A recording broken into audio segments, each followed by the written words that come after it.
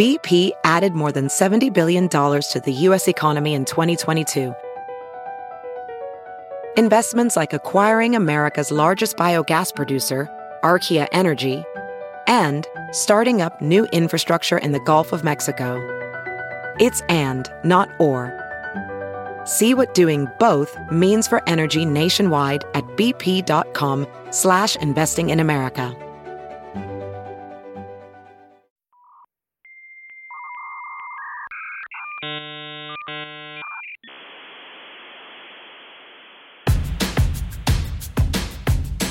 I'm as mad as hell, and I'm not gonna take this anymore!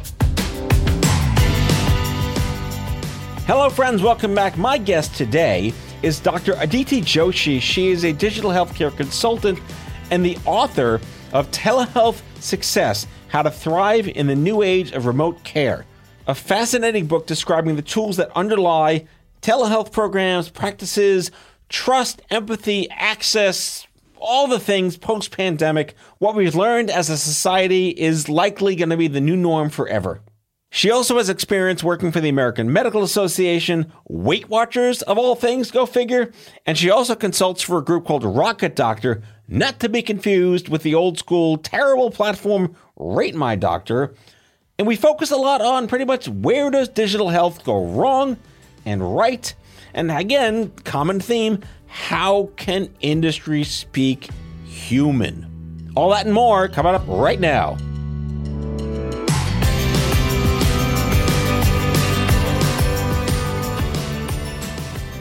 Dr. Joshi. Hi, Matt.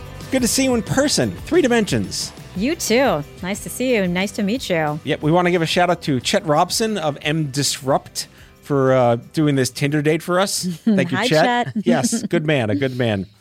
I am fascinated by your work. I like that you have a lot of personality in what you bring to the conversation. It's not like, oh, here's my academic plaque on the back of my wall. There's more to you than that. And you're feisty and you're fierce. And you know how to, I would say, clap back a little bit to the system. But let's get humble beginnings. All right. All right. Born in India? No, born in Madison, Wisconsin, but grew up in Chicago. Wait, Indians in Madison, Wisconsin? Yes. Is that a thing?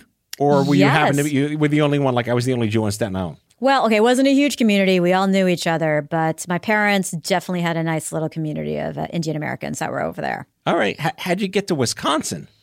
God, my parents, they decided to go. We were there for a couple of years, but we moved to Chicago pretty quickly. I was about 3 years old. 3 years old, so I don't remember a lot about Madison. Okay, fair enough. Wasn't the cheese. The cheese didn't cut it. Not Get the it? cheese, See what I not the did there? Badgers. Yeah. All right. So what got you into medicine? Was it a family thing or on your own? No, I think if you asked me when I was 5 years old what I wanted to do, I always said I wanted to be a doctor. I think also like a superhero, but, I chose doctor in the end. Well, our cultures have the same, why aren't you a doctor, right? True. And I definitely went to medical school with a lot of people who probably didn't really want to do it, but I always did.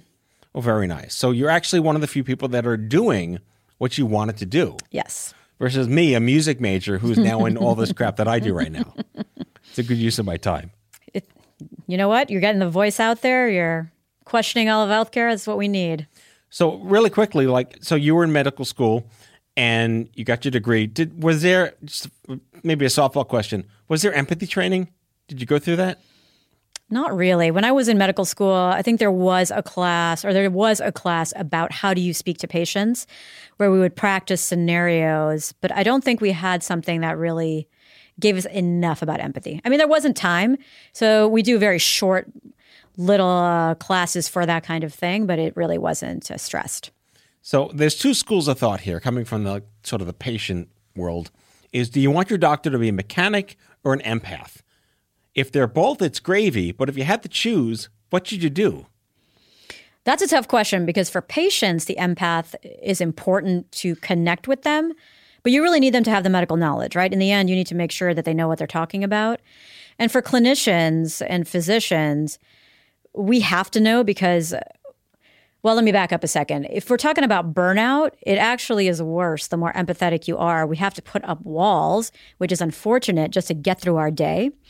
But on the other hand, you also need to have the information because if we don't know enough about medical knowledge, we're going to get burnout too when there's bad outcomes. Well, let's talk about that too, because, you were in emergency medicine. Yes. And that's like God's work. You're always on the fly. Nothing stops, right? Nothing stops 24/7.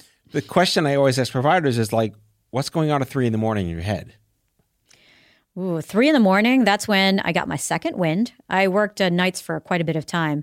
But at 3 a.m, you see really people who are really sick or places where the system fails you. So you see patients who work 3 jobs and that's the only time they can come in for a primary care visit.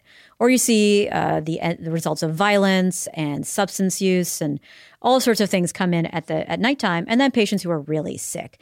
So you see those things. It really clears up a lot of what medicine is in this country. That's what the 3 a.m. in the emergency department really is. Do you think the acknowledgement that doctors are human beings with lives too has gotten better or worse? It's gotten better, actually quite a bit better. So I'm open about this, but I've had burnout twice. So the first time was in 2012. And at that time, it wasn't called burnout. I just sort of worked through it. My colleagues were like, oh, maybe it's depression, maybe it's this or that. But it was not depression because if I was not at work, I was fine. And then, fast forward during the pandemic, there was a whole lot of discussion about burnout and how do we treat physicians better or clinicians. Obviously, nurses are also having a lot of burnout.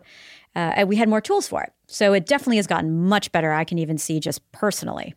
I always give a shout out whenever the burnout conversation comes up on the show to my dear friend Gabe Charbonneau. Mm-hmm. I don't know if you know Gabe, but I can make introductions. Mm-hmm. He's the father of the FightBurnout.org movement. Right. And there's a burnout summit happening in New York City in 2 weeks. Mm-hmm. It's a real thing. Mm-hmm. And it makes me happy that there's finally some clapback from the provider community that, we're mad as hell and we can't take it anymore. What are your thoughts? I agree. We can't take it anymore. We're told that we need to do above and beyond what humans can actually do. I said the more empathetic you are, the more you feel for your patients. That's okay. But naturally, as you go through emergency medicine or any field, you have to put up those walls because it's impossible to keep them up.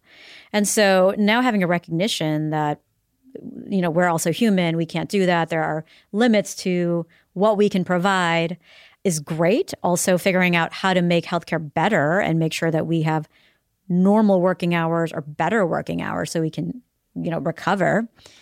And then lastly, just realizing that, we are also physicians, but we are not superhuman. We cannot fix everything. In the end, death always wins, which is not a great answer to everything. But in truth, that's really what happens. And so we can't fix everything. Well, there's been this chronic encroaching vice grip on providers around the country around mandates or goals or numbers and stats that almost like destroys Hippocrates. Yeah, it's true. We can't do it all. And because of that, people also have coping mechanisms that make them feel like they're breaking their oath. That's what it feels like. Well, we'll get to digital health in a second, but you went to school before the internet, as I kind of went to school before the internet. Mm-hmm. And we have a very different perspective on that than maybe the folks that went to medical school in the 70s did. And that analog is great, and we made a lot of progress, but it's always still a hurdle to do that. What percentage of your time used to be paperwork and just pen and paper and pad versus what percentage of your time might just be typing the same amount of stuff? Oh my gosh, I can type faster, but I don't think I saved any time, I realized, because when the pen and paper, we had our charts, at some point we'd be like, well, there's no more paper left, and we probably have to make this much more concise. But when I'm typing, I will just write long notes, and I'm constantly getting alerts. So yes, it is very distracting.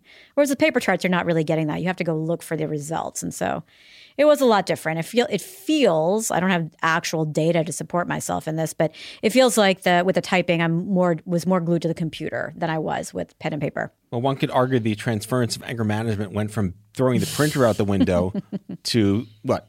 Punching a hole in the monitor? If I was strong enough to do it, I probably would have. Yeah. So let's talk about I'm a creature of history, and I remember what advocacy was like when I started my nonprofit in 2007. And it was like mailers and forums, and everyone had an AOL address still back then. It was like dial-up modems and whatnot.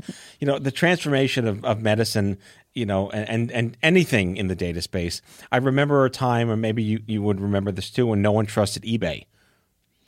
Yes, or Amazon, right? All of those or PayPal. Companies. All of them, yes. Putting my credit card on the interwebs. Oh, forget it. It's a scam. It has to be.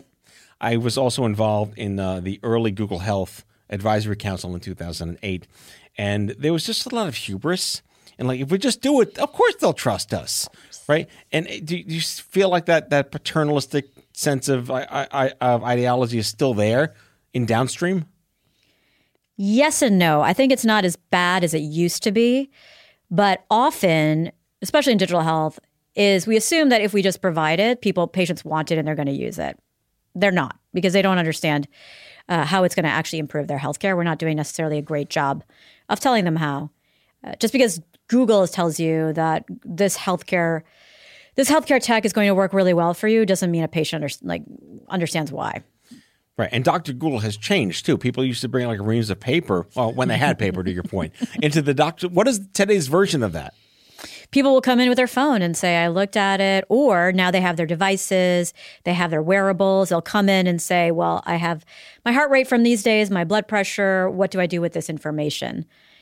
Sometimes we have too much information, so they might be a little overwhelmed. And then we'll feel also overwhelmed. We don't always know what to do with all that data either. But it comes down to trust, right? Yes. And trust is probably even lower than it used to be? I think that is true. I think there is less trust in just the system, maybe with all this too much information, and also because people can now look up and find out for themselves, which is a good thing. But it makes you trust other people less if you're not sure where their information is coming from. Well, as someone who found out they have cancer on an answering machine in 1995, there's an over-under on this too. Mm-hmm. Right. You have to know that. It's interesting too, because there's patients who really want to know everything. They want to know as much as they can about anything that you're doing, so they have all the information. There's ones who want very little information and trust their doctor to tell them what to do, and they'll do it. Most people are in the middle, and definitely the people who want no information, that's definitely going away. But you still see some of that every so often, and so you have to figure out what's the right balance and how much information do they want. Well, it's also not just the trust. It's how the information is conveyed to the person, too. Mm-hmm. Academia needs to be academia. You need your syllables and your acronyms. It's really important to make sure that there's real science and real data to make sure no one dies on your watch. But at the same time, I talk about can science speak person? Can syllables be less syllables to the average person that isn't an educated academic? No, and I agree. I tell med students and residents that if your patient doesn't understand you, that's on you. You have to figure out how to get that information in a way that people will understand. That's your fault if you're not doing it correctly. Mainly because if you know something well enough, you should be able to explain it to anyone. So I'm saying it's you not knowing your information well enough. So does that mean that all med students should go through communication skill training? Oof. Yes, probably. There's probably got to be some of that. But I will say— You heard it here, folks. Yeah, it's true. But I know the medical schools are like, we're trying to teach everything. Diseases have gotten more complicated. How do we do it all? That's the other thing. But I think they've been trying to, and I've seen it, where they're stressing more that medical students have these skills coming in. So when they interview them, they look at them as a full picture because they want the doctors of the future to have a bit more of these skills than they used to. So the next generation of the yous and the me's, their receptivity to online is probably just innate. Yes. I'll tell you right now. So when I was teaching at Jefferson, the medical students, I would listen to them, talk to them, and I'd be like, yeah, I would not get into medical school today. I don't think. They're very impressive. But yeah, there's a big all-around picture that they want for medical students now and for doctors. Back in my day, there were 5 drugs for everyone. And today there's 50,000 drugs for a single person. Yeah. How the hell do you keep up with shit? I am a big advocate for using technology where it's useful. That is a great way to figure out how to use it so that you keep it in one place. You can delete it, add it from there. Your doctor can help you do that for you. Your family can help do that for you. So your pharmacy can do it, right? So that you can actually do and use it and figure out where you're actually at. Bringing in pill bottles doesn't always work, right? I know it's old school, but sometimes people may have stopped a medication. They'll look at it. Now, saying that, there are many times that the medical reconciliation, which is what we call it in our electronic medical records, are not up to date. So that ends up being also frustrating. But if we did it right, that's where we should put it. I was doing my diligence stalking you, and I saw that you worked at a company called Doctor on Demand in 2013. It reminded me of like ratemydoctor.com. Remember that? Like when you would berate the doctor if the office staff was mean? Yes. This is a different company. Doctor on Demand is a telemedicine company. It started up at that time. And so, that's when I started getting into telemedicine. And we started with doctor-to-patient consults over video. So it definitely was not a Rate My Doctor, but it was trying to increase access for patients who couldn't necessarily get into a clinic. Well, it sounds ahead of its time. Yes. I mean, there were a few other telemedicine startups. MD Live was around, Teladoc, Amwell, American Well were around. But we were definitely one of the only ones that were building this out. So at the time, we're trying to figure out what telemedicine was. I recall that I met a guy named Matt Holt. Mm-hmm. You know Matt? Mm-hmm. Yes. Yeah. Shout out to Matt. Real pioneer guy. Mm-hmm. Interesting human being, to say the least. We'll leave it at that. But I met him through my relationships at Google, and I was invited to speak at an event called Health 2.0. Mm-hmm. And no one had ever put the words digital and health in the same breath before.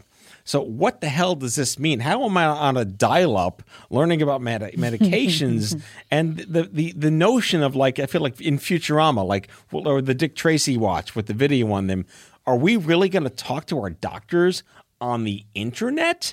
What's it like? The generational differences in trust and physically wanting to be there, just the nascence of that early conversation, and you were there. Yes.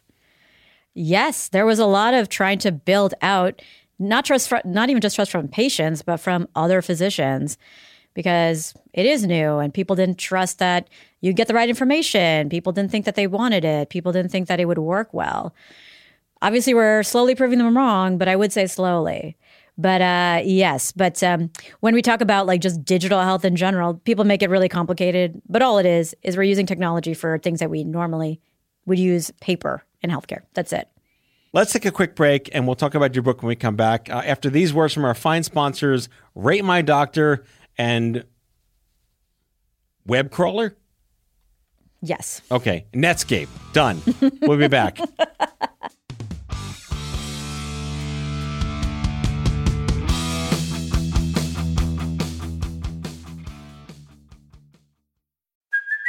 Hey, it's Kaylee Cuoco for Priceline. Ready to go to your happy place for a happy price? Well, why didn't you say so? Just download the Priceline app right now and save up to 60% on hotels. So whether it's Cousin Kevin's Kazoo Concert in Kansas City, go Kevin, or Becky's Bachelorette Bash in Bermuda, you never have to miss a trip ever again. So download the Priceline app today. Your savings are waiting. Go to your happy place for a happy price. Go to your happy price, Priceline. As you write your life story, you're far from finished. Are you looking to close the book on your job? Maybe turn a page in your career? Be continued at the Georgetown University School of Continuing Studies. Our professional master's degrees and certificates are designed to meet you where you are and take you where you want to go. At Georgetown SCS, the learning never stops, and neither do you. Write your next chapter. Be continued at scs.georgetown.edu/podcast. Ready to elevate your home? Picture this: central heating, a cozy fireplace, or your dream walk-in closet. Build a backyard oasis, go green with solar panels, or start a business. It's all possible with Figure's home equity line of credit. Unlock up to $400,000. Apply online in 5 minutes. Funding in as little as 5 days. Head to Figure.com and transform your home. Figure Lending LLC, DBA Figure, Equal Opportunity Lender, NMLS 1717824. Terms and conditions apply. Visit Figure.com for more information. For licensing information, go to www.nmlsconsumeraccess.org.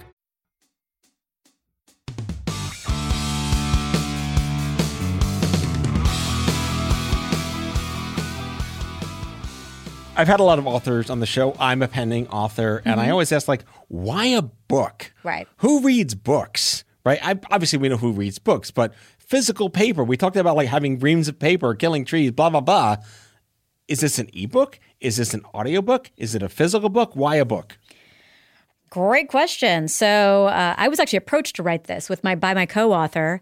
And the reason for this book is that it doesn't exist. So if you look out there at what telehealth is or how you build a company, you'll find blog posts, you'll find companies out there. But with the increasing interest in it, more doctors want to do it, more doctors want to add it, more health systems, more governments want to do it. There isn't any framework out there about how to do this. And so, wait, I should probably say the name of the book. Oh, yes. So the name of the book is Telehealth Success, How to Thrive in the New Age of Remote Care. That's correct. So That's who's your reader? Who's your ideal reader? So there's a couple. So it is, and to answer your question, it will be an ebook and also an Audible book. So it should be, so first we could talk, it's for any physicians, clinicians that want to get into virtual care, find out what the landscape looks like. It's for people who work in digital health, tech companies, startups, who either want to work in telehealth, build a telehealth platform, or just understand how the entire market works, because telehealth is one of the first basics of it. It's also for people who finance it, for payers who want to know like what the landscape looks like. And I will say it's for patients. You know, the patient section is the first one. It has a lot of stories. It has a lot of reasons patients might want to use it. And it gives a little bit more information for people who are either nervous about it or who like it, and to figure out what telemedicine or telehealth is for you. Yeah, I read all the updates about the book. By the way, which is available now for sale on Amazon or wherever you get your books. Like, please go check out the book. My version of your book is called Telehealth Success, How Not to Fuck It Up. Yes, how not to fuck it up. And just really, you know, we get really scared with new innovations, especially in healthcare. This has been around a while, so people assume that everybody's doing it. They're really not. A lot of people are still hesitant, or they're not using it to its fullest ability. And there are a lot of patients out there who really love it. If you look at the data and the research, patients especially really love it. They get a lot of benefit from it. So we should be offering it to them more. Like, we should be listening to why they like it and why it's important to them. That doesn't always happen. And so a lot of this book is trying to say, this is why it's worthwhile, and here's how you can build it in a safe manner so you feel comfortable as an organization, as a doctor, as a payer, whatever it is, or whatever avenue in the space that you're working in. This goes unsaid, but obviously the pandemic was kind of like a forced adoption to the country. Yes. Now that that's kind of waned, has that maintained its trust? So the trust has decreased because the number of visits has gone down. So I've had numerous conversations with even friends of mine who work in digital health that think that, you know, telehealth is not proven its worth, or it doesn't have great ROI, et cetera. And I want to tell them that this is an emergency situation. So in an emergency, you take and do things quickly. You don't have time for people to really understand it or to feel trust in it. So in that way, no, there's not as much trust as you would think from the pandemic. But on the flip side, now people know what it is, right? So now we can actually take that and build the trust that we needed prior to the pandemic and say, hey, you all know what this is. This is why it matters. And again, I'm going to say it again, patients really like it. And so we shouldn't just think about what the ROI is. We should remember that patients really found it useful, and it's brought healthcare to different environments that didn't get healthcare before. That's really important to remember that. Why is it called telehealth? It's not a telephone. Well, hopefully in the future, we'll just say it's healthcare. Right. It takes out the tele. But it's because, again, we just still, we think we've gotten all of the integration into society. We really haven't. We still have a difference in using it and connecting with your doctor over video or phone or chat. We still think of it as a different thing. Well, there's also a spectrum that I think people don't really understand. I feel more comfortable talking to like my nutritionist, you know, or my just a coach, or, you know, the consumer kind of stuff. Mm-hmm. Just seems a little more natural, like it's a Zoom meeting with just someone that you can relate to. But seeing a doctor in a lab coat on my phone has a very different vibe. Maybe it's generational. I don't know. What are your thoughts? A lot of it is because we're so used to having a physical exam in person and sitting in that room with the doctor. I get it. That's why it feels a little bit different. I've talked about this a lot, that not every single time that you have to see your doctor do you need to do it in person. And then second, you can actually get information from whether wearables or devices or other digital health tools that we have out there. And you can do a version of an exam on telemedicine to get that information. So it is different. It does take a cultural shift. Even patients feel that way. And in fact, most patients want a hybrid. They don't want to see their doctor always on telehealth. And They want to have the option to see them in person. But, you just have to remember that like everything moves forward.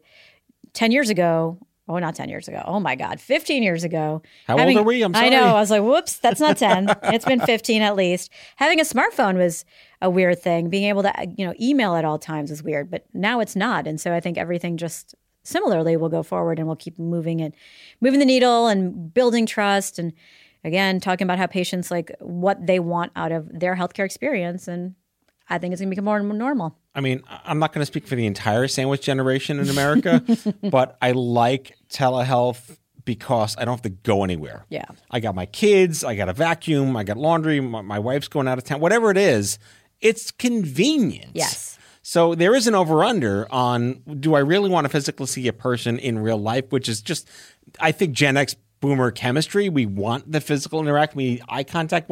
That's why you're here in the studio. I do shows here in the studio. But at the same time, man, I don't have to find parking in Brooklyn. That's fantastic. Yes. Saves on expenses and travel. People don't miss work. People don't have to pull their kids out of school who are doing telehealth from the school. There's a lot of benefits when you don't necessarily need to be in person. We're never going to get rid of in-person care. I mean, I'm an emergency medicine doctor. We're never going to get rid of that. But there's so many avenues that we could just make life a little bit easier. Right. And again, it's the strata, right? If it's like break fix or consumer health, it's a varying different way to consider it versus I have cancer. I'm not getting chemo over the web. No, absolutely. Right. When someone invents that would be fascinating. Well, wireless chemo? I have a follow-up question for you. So there have been some studies here and there about getting bad news over telehealth, and it's usually in oncology patients. And there have been people all over the map. Some people say, I would rather have it at home because I'm at home with my family around me. I can have a little bit much support. I'm not in a clinic. And then others saying, well, it seems weird. I don't want it to do it over video. So how would you feel about that? Again, I think it almost adds a level of autonomy and agency to patients to decide what's best for them. But then you want to make sure the receiving end of that knows to ask the question, would you like me to give you the update on your iPhone, or would you like to come in 3 weeks? Right. So it's not just on your answering machine, for example. Right. Again, speaking of someone who's told he has cancer on the answering machine. Yes, exactly. Not the best way to be told these things. Yeah. Right. Yes. Or like how Burger broke up with Carrie on a Post-it. Sorry, my Sex and the City reference of the show. I was there. I definitely saw that show. Don't worry. I know that reference. Never break up with somebody on a Post-it. Exactly. Yes. But I think I agree. I mean, look, again, maybe it goes down to the spectrum again. If it's like, we saw the X-ray, he needs to keep the cast on, no sports for 6 weeks. That's one thing, right? Versus, you have an autoimmune disease, and if you don't get you on this medication tomorrow, you're going to die in 3 hours, right? Like there's you gotta look at it as it's an opportunity to rethink, again, the medical human relationship. Absolutely. Oncologists are interesting because all of the research on them, it goes in both ways because they're very protective of their patients. And so when you talk to them, they have a lot of really interesting input on all of these questions too. I mean, again, if it's bad news, you're right. I'd rather be at home in a place I'm familiar with that I have control over versus in a clinical setting that's, white walls and a little apathetic and not intrinsically designed for that kind of emotional reaction. Yeah, exactly. And you have to drive home after that too, so. Yeah, no one wants that. Nobody wants that. All right. I couldn't help but ignore the fact that you work for Weight Watchers. Yeah, so it was a consulting gig with them just recently. They have decided or wanted to get into the prescription medicine space with the Ozempic, Wegovy. Everyone's heard about that. Oh, God, that's another podcast. That's a whole different thing. But don't do it, folks. No, Ozempic. So I was helping and working with them when they were looking into acquiring a telemedicine company that they now use for that. So it was really just looking at how does it work, what is the telemedicine requirements, and how would it fit into their model. So it was really I'm sorry, they're WW now, right? Yeah, it was a company called Sequence, and now they're WW. Why so many syllables? Are we afraid of saying Weight Watchers? It's okay to watch your weight, go up or down, like still watched it. It's a rebrand, like we're all just trying to rebrand ourselves every decade, maybe. Oh, God. I think I'm probably due for it soon, maybe. Did you see that Pepsi's logo is back to the 80s logo? Speaking of rebranding. I saw that. There's a bunch of kids who have no idea what we're talking about. No, and the Burger King logo is back to the 70s logo. Mm-hmm. Right. God, who's and Pizza Hut is building like old school Pizza Huts again. My gosh. We're going backward. Sorry, 20-somethings listening. Yeah, you above have your no pay grade idea. conversations. Yeah. Pop culture references. It's intense. It's intense. All right, so give me some success stories. Absolutely. So, oh my God, there's so many. So I'll talk about one that we did at Jefferson. We have one of the ones we were taking too long to see patients, basically, in our emergency room. And so we wanted to cut down that time and get patients started on their orders. And so instead of them waiting in the waiting room, they would come in during triage and they would see a telehealth doctor. So it would be one of our other emergency medicine docs. They would see them, talk to them, put in their orders, and then they would go back and the nurses would start their orders. So instead of having to wait from the waiting room, go back into the ER, then get their orders started, we started their orders for them. And so by the time they sometimes saw the doctor, I will admit sometimes there were hours of wait. That does happen. But a lot of times their workup would be done because it was hours later. And so then a decision could be made instead of waiting at that time and then waiting another 4 hours. So that was a big one. We were able to turn around how long patients are waiting basically overnight doing that. That was one. And then, during COVID, I think that's a very common one. But in Philadelphia, we were probably the only program that existed at the time to see patients over telehealth from home. And so even though we're in a city with a number of academic hospitals, we all worked together with the city as well and said, okay, any patient that may need information or COVID testing or finding out, they came through us first. And it was a real cooperation to be able to see that. And I think in the first week, we saw like 6,000 patients, something just above and beyond what we were capable of actually staffing in the beginning. And so we had to turn that around really quickly, but we did, and we came together and did that. So that was a big one. IHS, so the Indian Health Services, similarly were using telehealth to try to get more access in Alaska. Wait. White guy question. Is that Native American or Indian? So it is still called the Indian Health Services, but it is Native American. Okay. Yes. That needs a rebrand. I know. I feel uncomfortable saying it, but it's Indigenous Peoples Health Society. I know. So everybody, I swear that's what it's called. It does feel uncomfortable. But yes, it's this Native American population. And in Alaska, they were able to see cardiologists and specialists much faster because they were getting telehealth access. And because of that, they saved money having to, instead of flying out these specialists to the reservations, they were able to put that money and expand programs for them, for programs that they needed. Another big success, right? Well, so let's wrap up our final minutes on access, right? Yes. You don't have internet. This don't work. It doesn't work. Where is infrastructure in this? I mean, we're talking about like electric cars and there's no grid, right? We're talking about access to people. This is so simple. It's so easy. You live in the middle of nowhere. You can have an iPad and get this done.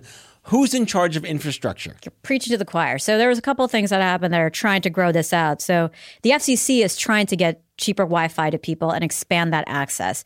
So there were a number of programs and grants so that either companies that were trying to expand telehealth access or even people who live in those communities could get cheaper Wi-Fi. They're still doing this. And there's actually a lot of money. And so anybody out there who is working in this space, there's Dear money. Verizon. Yeah, please, there's money out there that they're trying to give away and nobody's applying for.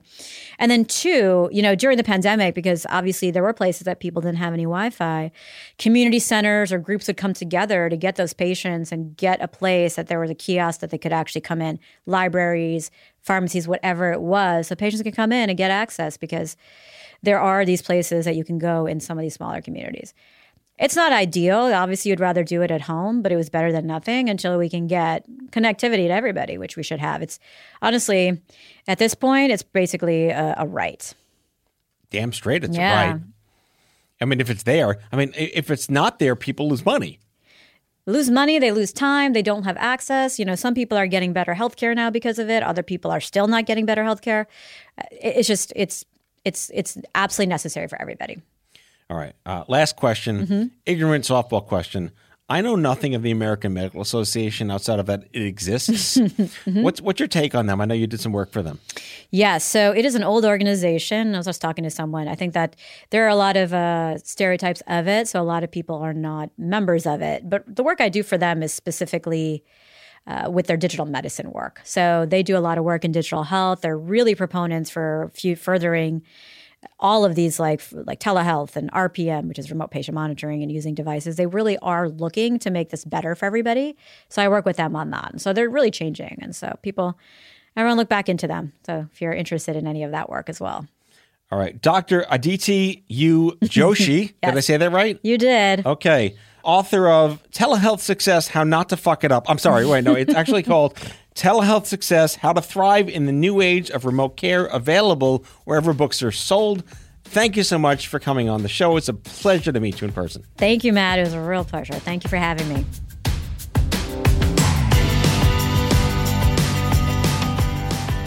Out of Patience with Matthew Zachary is an Off-Script Health production. The executive producers are Matthew Zachary and Andrew McDowell. It's mixed and edited by Kyle Moore. If you like the show, ratings and reviews are always welcome. Leave us a message anytime at 855-AUDIO-66. That's 855-AUDIO-66 to share your healthcare shitness with us, and we might just play them on the air on a future episode. For more information about this show and Off-Script Health, visit offscript.com. That's offscript, no T.com.